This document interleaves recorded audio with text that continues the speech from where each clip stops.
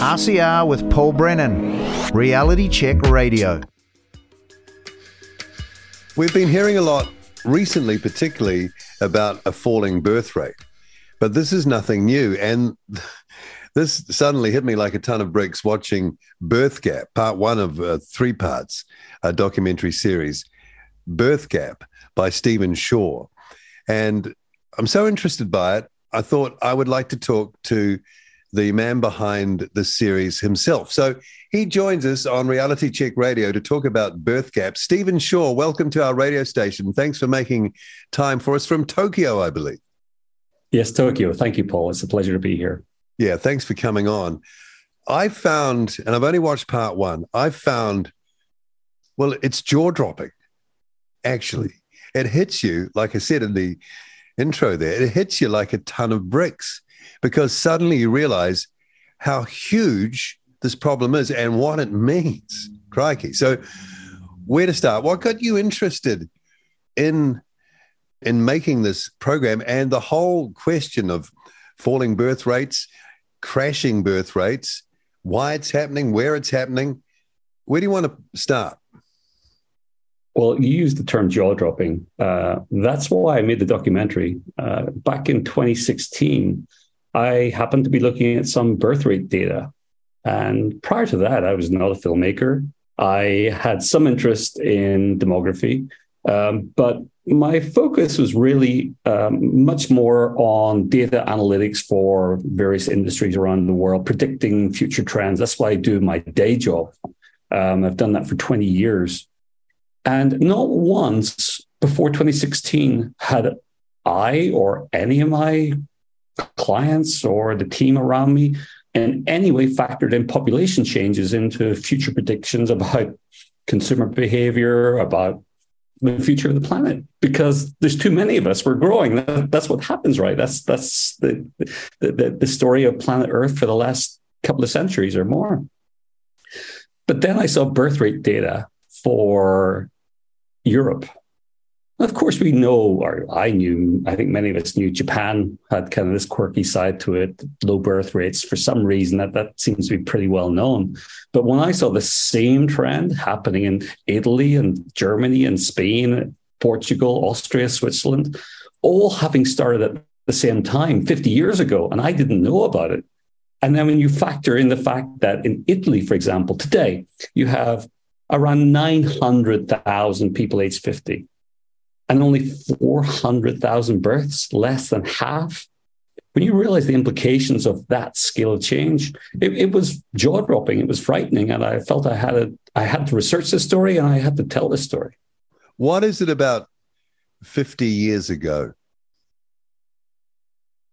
Yes. So that was what I couldn't understand was why in 1974, to be specific, countries across different regions of the world at the same moment in time had a sudden fall in birth rates.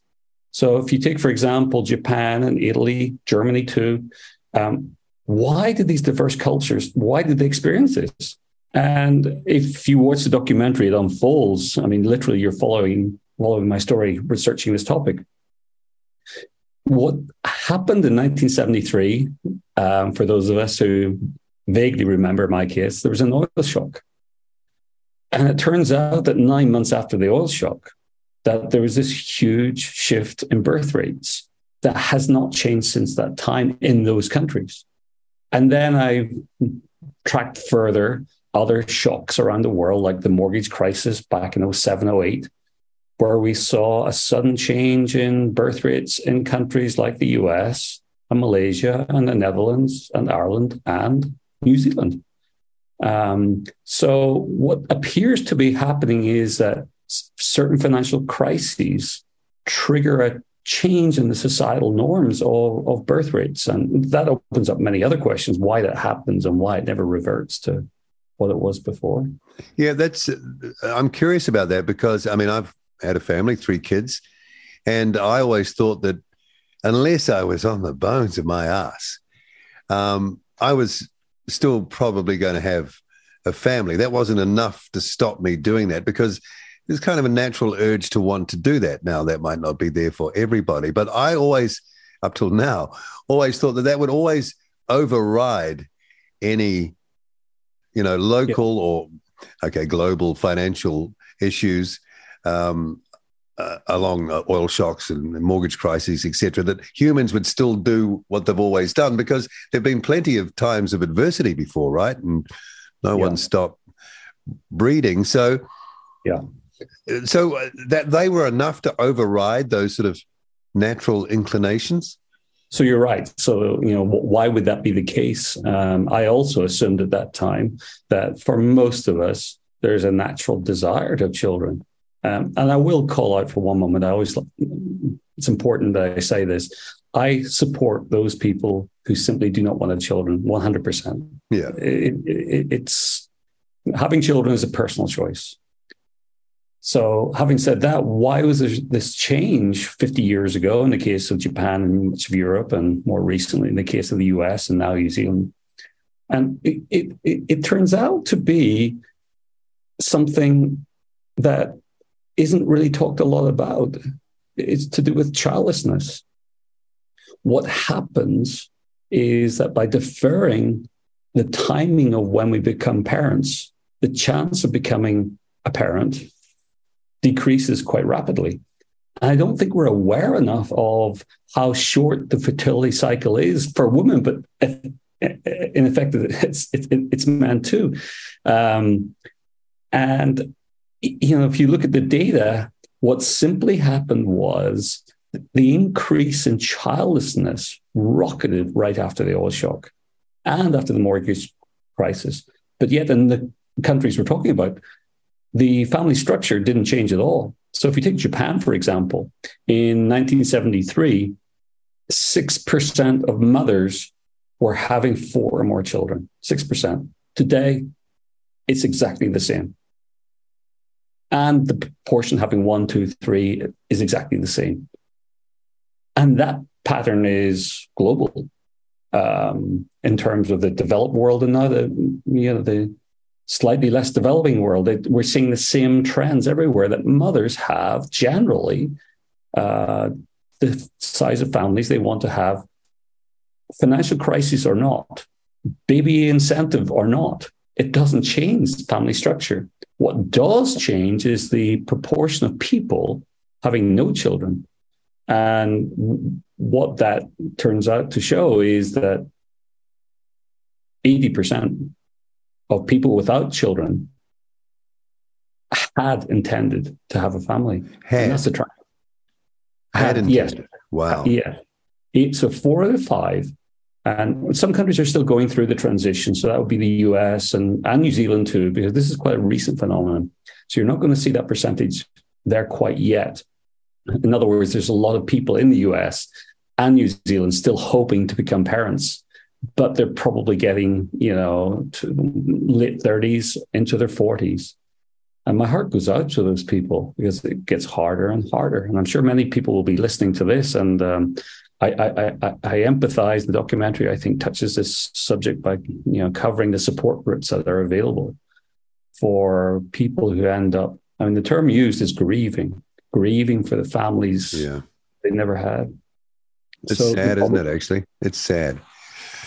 It's sad, but it's also hopeful for the future, because it's not that, to your point, it's not that our species have suddenly decided we don't want children. We do.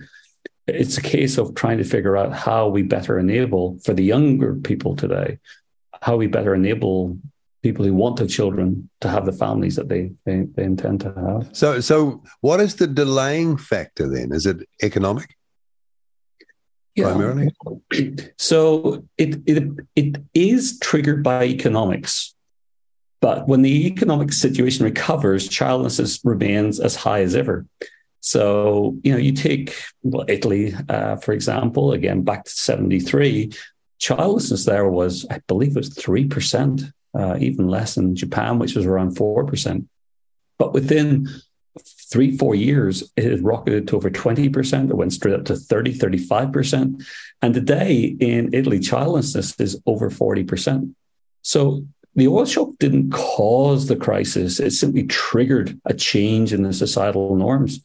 So what happens, or what did happen, I believe people pursued other things, pursued careers, and this idea of deferring the timing of becoming a parent became just the norm. I guess in a simple terms, if you're working in a company and your boss hasn't had a family yet, and your boss's boss hasn't had a family yet, and you're maybe 28, 29, thinking, well, my boss's boss is like 34, 35. I'm going to follow the pattern that I see around me in my friend group, in my in my corporate world, and this deferral, it just becomes natural, I think. And for some strange reason, if you search for data on fertility statistics, I mean, it's out there, but we just don't talk about it. We don't know about it. Women don't know how quickly the fertility window shrinks. And let me just explain that fertility challenges themselves are actually not the biggest factor. They are a big factor, but the biggest factor is people not finding a partner at that right time. So simply not having a husband, wife, boyfriend, girlfriend, or just as likely having broken up at the wrong time or divorced at the wrong time. So you get to 32, 33, you're starting to think about it. Maybe your partner's not ready yet. So maybe he or she's saying, well, 34, 35. And then there's a breakup. Or then you decide, let's try and have a baby. And then actually 35, the chances, of getting pregnant, carrying a baby to term, those are, of course, many people do. And that's wonderful. Many people are able to give birth in the late 30s into their 40s. Those cases exist. But the numbers are going against people. And if I could, Paul, just share one piece of data, perhaps this is the most poignant way to express this. In every country I've looked at, bar one, the probability of becoming a mother, we have data for women on this, but men similar age, the probability of a woman who has not had a child by age 30 ever becoming a mother is 50-50. There's only a half chance that a 30-year-old woman without children will ever become a mother. And most often it's because they will not have a partner at the time that they are able to have children. And I think that's shocked a lot of people. I'm thinking traditional values. I mean, it's old fashioned, but that kind of locked in the playing field for having a family, didn't it? I mean, it created the right space to do that. Yeah, traditional values. The thing I think, for want of a better terms. Yeah, no, sure. Yeah. I think it's a fair term. It is certain that in societies where deferred parenthood becomes the norm, there will be no future. Quite simply, birth rates are going to see to that, unless there's a fundamental change in biology, which is not realistic, even with advancements today. So whatever values are the values that better enable those people who want to have children to have them younger, those are the societies, those are the values that will succeed. It's mathematical more than anything else. Yeah, I'm thinking, 20-somethings, early 20-somethings, getting together, getting married, having their family at that age, committed relationship, marriage, etc., all very traditional. But you can see how that creates the zone for being able to achieve that. There was a piece in the doco where one woman was saying, she'd love to, and she looked like she was in her late 30s. I could be wrong. She wanted to have kids, but the husband just wanted to carry on doing his thing, drinking, having a good time. Yeah. So, I mean, which side of the gender side is the problem in that sense? I mean, who wants the freedom? Right. Is it the male? Is it the female? Is it a bit of both? How does that work? Yeah, and that story, there's a very real story.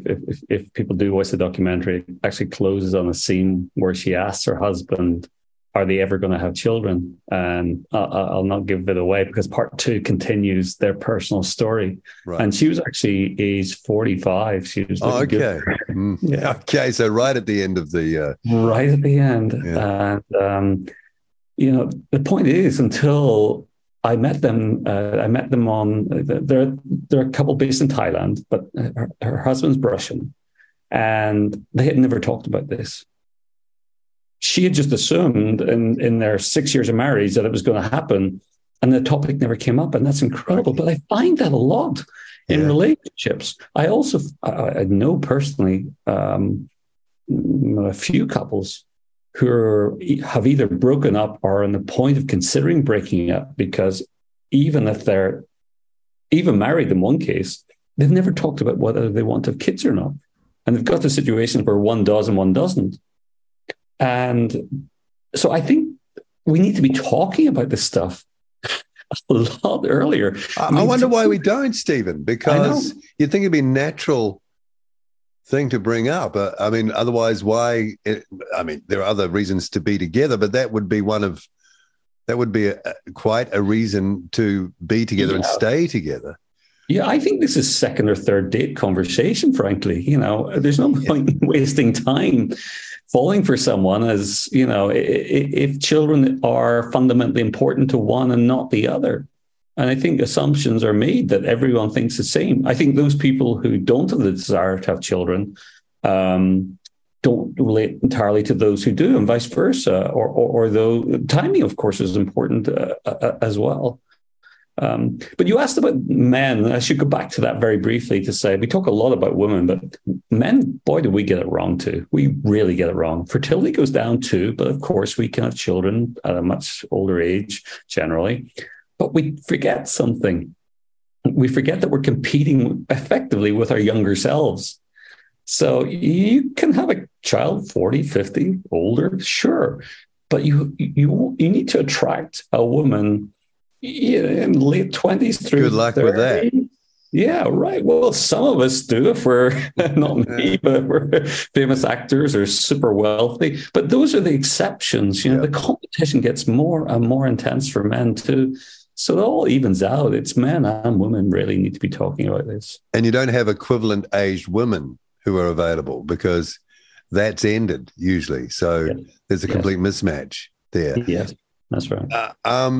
One of the scenes early on in the part 1 was Richard Nixon talking about cities being overrun by the year 2000. And that would have been, back in that year, 73, 74, around there. Yeah. And it got me thinking that there seemed to be an obsession about what we could say now was an obsession about overpopulation. Where did that come from, do you think? It's a very big question. There have been schools of thought for centuries, going back to what was called Malthus or Malthusianism, that the planet was going to run out of resources and that we needed to find ways to limit our numbers. And the voices of those groups have transitioned over time, but they're still there. And they're still there today. So, for example, if you look at population organizations that happen to lead education programs around the world, that, for example, in the US, there's an organization that publishes data and charts on population matters, population factors, and yet they never talk about falling birth rates. They never talk about the fact that we know that the world's population is about to peak. They only talk about ever-rising global populations. And those organizations have, there's, I believe, 50,000 teachers trained in their data. There's 3 to 4 million students every year in the US who are educated based on this data. Those voices go all the way back to, I would say, the 60s, 70s. And I know other people who are experts say, no, actually, this goes back to Malthus. So there is an opinion out there by some people, for good reason or bad. Some are anti-human, but a lot are just, people who believe the environment's more important than our personal desires. There's an agenda being pushed subtly that we should be having either fewer children or that children are worth sacrificing. And Nixon was caught up in that in the 70s. He pretty much reversed his position quite quickly, but the voices that were around at that time are still ever present. Yeah, I mean, we still hear it connected with, the climate crisis, that overpopulation is part of that problem. I remember hearing something Jordan Peterson said, I caught in one of his videos talking about overpopulation, and he put it this way: well, if you limit the population, you could limit the geniuses who could fix it or mitigate against it. So be careful what you wish for. I don't know how correct that is, but that I guess there's a feeling that the resources of the earth, we don't even know when they could be tapped out, really, do we? This is all just theory, and we've got 8 billion now, and it's still hanging together. Yeah, I'm not an expert in terms of the environment, but I worry about the planet as much as the next person. What I do find unusual is that we tend to focus on overly ambitious plans when practical plans, I think, are often overlooked. So that's another topic. I just feel the environmental discussion is a little bit lopsided. In terms of, wait on. I have heard people say that it's kind of unethical to bring children into the. There's a line of thinking there because of you're adding to a burden, and So I think that crosses the moral boundaries. Frankly, I think it's a human right to be able to have a family, and it's certainly a human right to for a person, an individual, to decide how many children they want to have. We should not be coercing people to have more children than they want to have. We should equally not be coercing people to have fewer children than they want to have. That's a personal choice. And when we conflate the population argument with the environment argument, I don't like to rank crises, but we can solve the problem of the environment no matter how many people are here. I believe so. And particularly so, even if you think that's fanciful, particularly so because we know that the world's population is about to peak.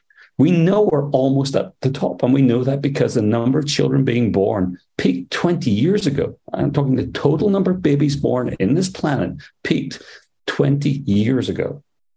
And if you look at countries like where I am, Japan, and the countries in Europe I mentioned earlier, they're all now falling rapidly. And the rest of us are on the same roller coaster. New Zealand's a little bit towards the back, not the very back. That would be sub-Saharan Africa. But we're all on the same path. So once you factor that in, the fact that we know we're about to peak, also older people over 65 consume much less than younger people, and we're getting older. So there's a lot of positives in terms of environmental impact, consumption impact here. We should never be telling people not to have children or to have fewer children. From the point of view of the environment, it's wrong. We don't make it easy, though, do we? I guess in Western world countries, now both parents have to work really to pay mortgages and pay the bills and have any sort of standard of living, even if they have kids. I mean, just recently in our latest government budget, they're funding 2-year-olds now into daycare. So, I mean, that's good, I suppose. It offsets costs. But to me anyway, the messaging is that you need to work when your kid is even younger now. And it's kind of like a handbrake or a disincentive in of itself for having children, because I remember back when we did it, and one of us sort of part of the commitment was one of us would be at home and we'd give this a good go, because otherwise, why would you do it? Now it seems to be the thing you do as well as your job, or sort of, almost subsumed by the job in terms of hours of the day anyway. And the incentives are for the job rather than for creating the space and the time for actually confidently having a family. Yeah, I think it's something it's not an afterthought to have a child. I believe, for most people. But it happens to be a thought that's made after everything else. You get your education, you do that first, you check that box, or your training, whatever it is. Then you start your career. You need to get established. Well, getting established, that's at least 5 years, maybe more. And you want to get to that point and check that box where at least I'm established. So if I take time out or my partner takes time out, there's the possibility of coming back to continue that career. And then you think of having a family, by which time you might be 32, 33, 35, and then the breakup happens or you haven't got a partner. Now, I was asked, I did a podcast last week, and the interviewer was 24, and he literally asked me, what should he do? And my answer was, well, something has to compromise. You cannot have everything here. And, he went back to his grandmother's time when his parents the grandmother had his parents and lived in the same house, together. They couldn't afford to have their own separate house. So it's 3 generations living together for a few years. And then they found a way to, obviously have their own place. I don't know if that's the answer for everybody, almost certainly not for everybody. But, I think once people factor in this simple fact that it gets harder to have a child in your 30s for many reasons, I think people will figure out for themselves what their priorities are. And I ultimately think that will change the educational pathways, the career pathways. I think that the solution for this involves not so much government, not so much baby bonuses or kindergarten spaces, a little bit of that, of course, but it's more about society just figuring out for itself, how can we enable younger people to have the children they want to have? In the part 1 of the doco, I think you had one of the European or Scandinavian countries, either Denmark or Sweden, I can't remember. They had a year paid parental leave, and that's coming in, and great benefits. But that wasn't enough. Yeah. I mean, that's what we see globally.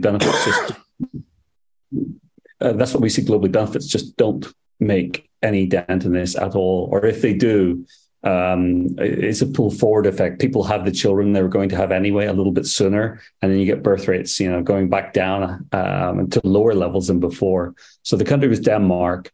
And there's an interesting moment in the documentary where there's a campaign called Do It for Denmark. And, that campaign really, just summed it all up, that, it summed it up in the context of, here's Denmark, a country in Scandinavia. And we think Scandinavia has got the most perfect systems for everything: free healthcare, free education, 1 year, as you say, paternal and maternal leave. And yet their birth rate's almost as low as Japan. So government policies really don't make any long-term dent. I want to get on to what it all means in just a moment, because that's where the jaw starts to drop when you realize the consequences of this. And as you're saying, we're heading for a peak, but then the line crashes over the top and starts plummeting. Medicalization of fertility, is that an element? I mean, the pill has been around for about 50 years now, and pregnancy termination is reasonably common. I'm not making a judgment on that, but I'm just wondering if this has had some sort of grand effect as well. And I have to say first, I absolutely do not ever want to involve myself in a woman's decision whether to have a child or not. That's her decision. Same. But I'm just thinking statistically, the numbers, Yeah. One really interesting thing in this context is Japan.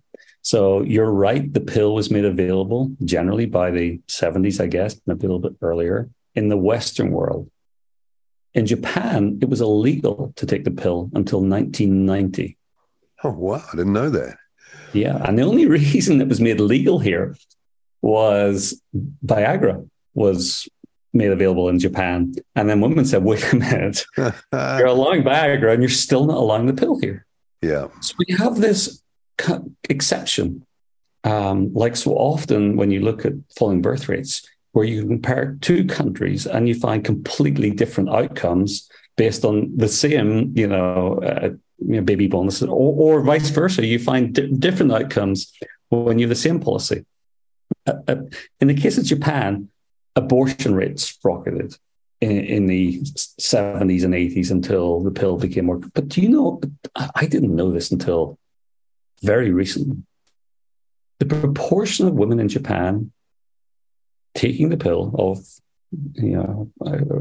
reproductive age is 3%. 3 today, now. Gee, 3. It's almost margin of error. It is. So why? There's Cultural? there's a complicated process for a woman to go meet a doctor to ask for this, but it's just not the societal norm. It was looked down upon, I think, from when it was launched, and it was only one young woman told me that she'd gone to an overseas kind of study abroad program, and all the people she met from Europe, all the young women were taking the pill, and she had asked them, well, what is that? What is? She hadn't heard. In other words, there's just no common knowledge of the pill, even today in Japan. It's amazing. It is amazing. There's other things here as well. Just when we're on the topic briefly, epidurals for women during pregnancy are almost non-existent in Japan. Okay. So the idea of pain relief, work through the pain. Yeah. But so there are differences culturally. But the point is, again, we have the same falling birth rates in Japan and Europe. Whether there's a pill or not, whether there's epidurals or not, we find the trends are the same. So I don't think that you can necessarily say, even if, just to jump to China for a moment, the famous one-child policy, slightly different topic, of course, but not that different. The one-child policy probably had very little overall effect in the falling birth rate in China. It would still be as low as it is today, whether they'd had that policy or not. Now, more babies would have been born, almost certainly. The total population would be higher, but the trend would have been identical. And we can say that because we see the same trend in Taiwan, in South Korea, in Japan, of course. The rest of the East Asia region followed the same trend that China, we believe, almost certainly would have, with or without. So this is a much broader thing than one-child policies, than availability of the pill or not. So it comes back to the societal norm I think we've created everywhere, which is deferring parenthood. That's really interesting, because you're talking cross-cultural, cross-political, yes, multiple different systems, but the same core driver. The same, and the same outcome. Same outcome. It's kind of weird, is it? Or something you wouldn't expect, or you wouldn't assume anyway, without digging into definitely it. Not assume, definitely not expect. It's quite remarkable. But I think the learnings out of it are so loud and so clear that we can't ignore this. And the great thing is, I think it's great, is that there are going to be so few young people in the not too distant future already in Japan. I mean, I've been told that unless you're a blue chip, a kind of a top global 500 company, trying to hire anybody young in Japan is impossible. You have to look at people over 30, because there's so few young people to hire. The young people are moving into the better companies, as might be seen. So there's already this huge shortage of workers. That gives young people power to, I think, change the system. I don't mean rioting on streets, not at all. I mean simply choosing the companies that have got the better life, work-life balance to enable them to do what they want to do. That's if they wanted, though. If they wanted. That's right, if they wanted. Can we get on to the consequences of this to life as we know it? Because that plummeting line on that graph, it's not quite a vertical drop, but it's getting close. We know there's an aging population. Taxes support their care and all the institutions and systems that we have that make our first world nations, let's hope. Is that under some sort of threat? Yes. Everything's under threat. So maybe I could start by saying that the actual total headcount of the planet isn't the important thing in this context. It's the change. Going through periods of rapid population growth brings about change, but so does rapid population decline. And population decline, I think, is a problem we haven't got our heads around yet in terms of how to cope with the transition. Now, we might imagine that, I like to describe this as, imagine you're in an airplane and you're kind of at a certain altitude and you want to glide down to a lower altitude. That's kind of a nice gliding decline. Population decline isn't like that. No, it's like a mad depressurization dive. Yeah, it's a nosedive. It is. And why is that the case? Well, there's a number of factors, but the biggest one is that the number of older people doesn't change initially. The number of younger people changes first. And therefore, the number of workers will change first while you still have this large number of older people to support. And in most of our economies today, developed economies, we have something like 2/3 of all healthcare costs focused on older people. You go to a hospital, it's older people who are there. Those are the older people drawing pensions. In most of our economies, the pensions that the older people are receiving every week, every month, are coming from the workers of today. It's not their money, because when they were working, they were paying for the pensions of their parents and grandparents. It's like a pyramid scheme. It is, but it's a pyramid scheme that should work if there are only a fewer number of older people. Of course, we can take care of our older, but until you get to a point when everything flips and there are not enough workers realistically to support them. So only two things can happen here. One is that the quality of life for older people deteriorates, and or the tax burden on younger people increases. I think both are going to happen. And the scale of this, we're not talking of like a 5-10% increase in healthcare costs for older people or social care costs. No, we're talking of vast differences, doubling. It could be more. It's on a scale that we just haven't got our heads around yet. But when we talk of consequences, well, maybe I should just cover first that the idea of shrinking societies, people might say, is a good thing. But how do you shrink a town? How do you shrink a city? It's not easy to do. What actually happens, I spent a lot of time in Detroit and Michigan, which is in part 2 of the documentary, where I show that you have these streets where, well, it would have started 1-2 houses were left derelict, and then a quarter, then half the streets derelict. And then streets become almost entirely derelict, but there's 1 or 2 families still living there. Yeah. And it becomes societies where you don't have enough of a tax base to repair the roads, to keep it, lit at night, to make sure there's no vermin, et cetera, et cetera. They become scary places to live in. So living through this transition, societies are not going to be particularly nice, I feel, in terms of just quality of life, or at least for, I think some towns and cities will be the places that people gravitate towards, the magnet towns that young people move to, that do have some vibrancy, but then older people are going to be left in these decaying towns. But what I want to cover more than anything, all of what I've said about the consequences are overshadowed by the biggest thing, which is loneliness. And I've seen it. Yeah, the social side, again, part 2 of the documentary just tracks parts of Tokyo and Germany, where you now have societies where everyone's old, and you have people particularly without families, where particularly women are left alone after their partner dies. And you have just horrendous levels of, let's just say depression, the loneliness and despair. Yeah. So hearing you talking, it sounds like there's probably going to have to be, if we choose it anyway, a reinvention almost of how we operate our societies, if they're to be, well, to maintain some sort of quality and to be lasting in any sort of meaningful way. Is that too much to say?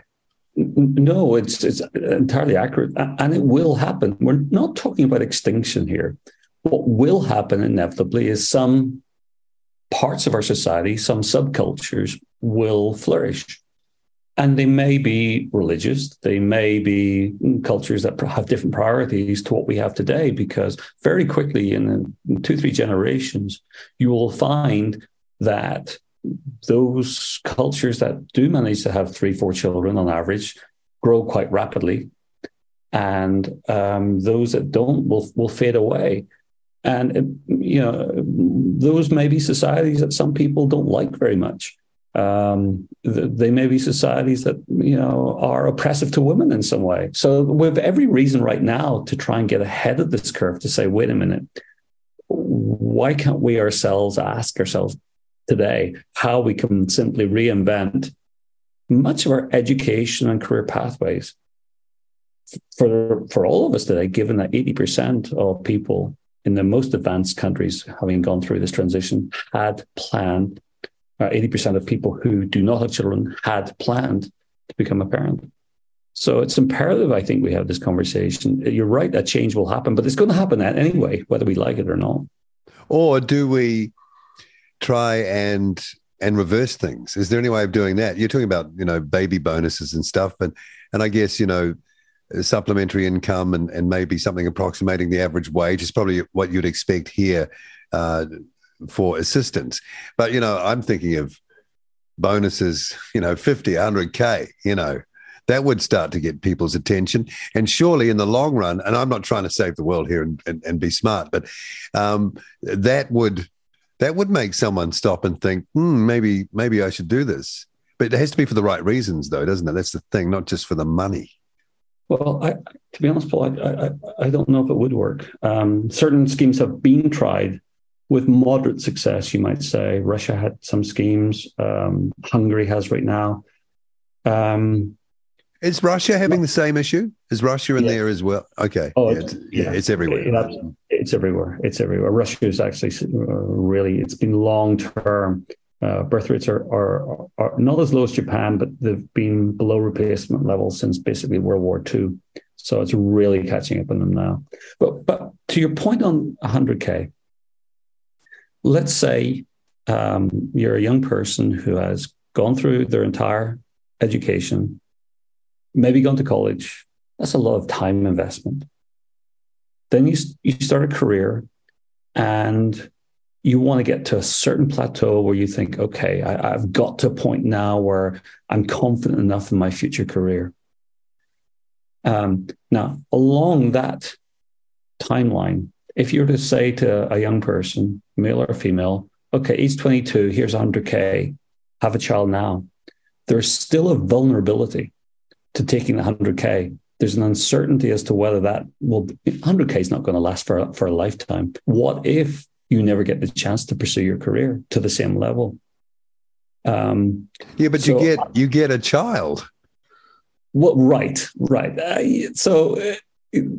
But I think there are better ways to do this, I suppose, than throwing money at this problem. Yeah, I think I'm sure there is. More efficient ways. But the point is that people want to have children. And if there is an argument to throw money at this, and this is my own theory purely, I think it's to provide a protection against the vulnerability of having a child. I think there's, particularly for women, a vulnerability of stepping out of the career path. And if it were a case that there were funds available, if it took longer than expected to get back on track with a career, and that might be, of course, maternity leave, people can go back. But if there were access to loans and funds for mothers to enable them to have more certainty that even if it takes longer to get back in the career path I want, that they're able to do so, that might be a better use of funds.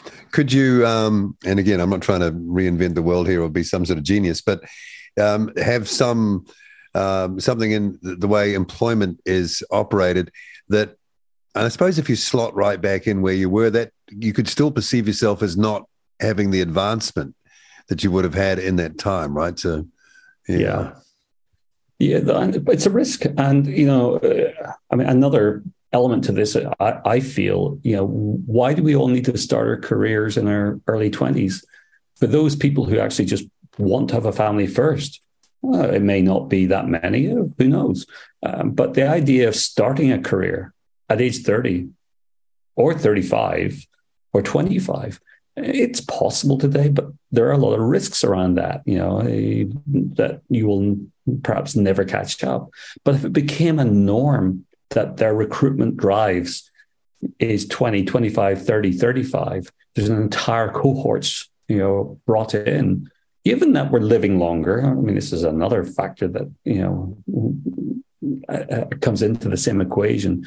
We're not going to be able to retire in our, certainly not 50s, 60s. No, we're going to be retiring in our 70s into our 80s. That's the reality for young people today. I'm sorry to tell you, you're going to be working well into your 70s.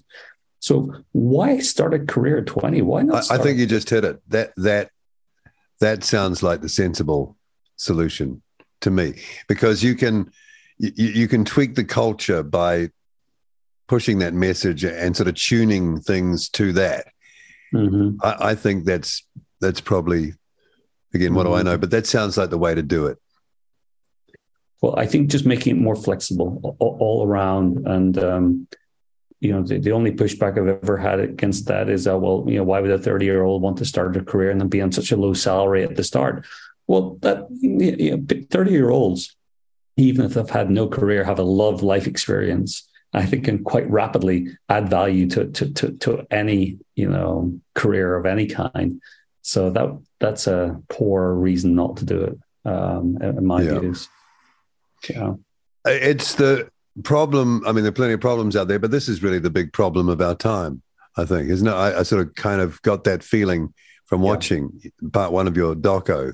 This is the elephant in the room has been lurking around unobserved. Because you look out there, you don't kind of notice it at the moment. It's not noticeable. Yes, it's invisible. And that it's invisible and also takes decades for you to find out about it, by which time it's almost too late. So it's this catch-22, and it is the biggest crisis of our time. It will be the biggest crisis of this century. I know there's many other crises that are lurking. The reason I feel this is the biggest crisis is there's no formula to reverse this. There's no solution. On the environment, I think we all know probably if we consume less, or I don't know, some people say go nuclear, or there are solutions that we can look at. In the case of birth rates, there's no known solution. And it's a little frightening, but I'm encouraged again by the fact that talking to the younger people who watch the documentary, I've done a number of screenings at colleges. Younger people are shocked about this, and I can see in their eyes that they're going to in many cases, make decisions to prioritize family younger than they otherwise would have. Well, that would be an achievement of your work for sure. Hey, it's been really interesting talking with you, and great watch. And I'm going to watch the other two parts if I can get to them.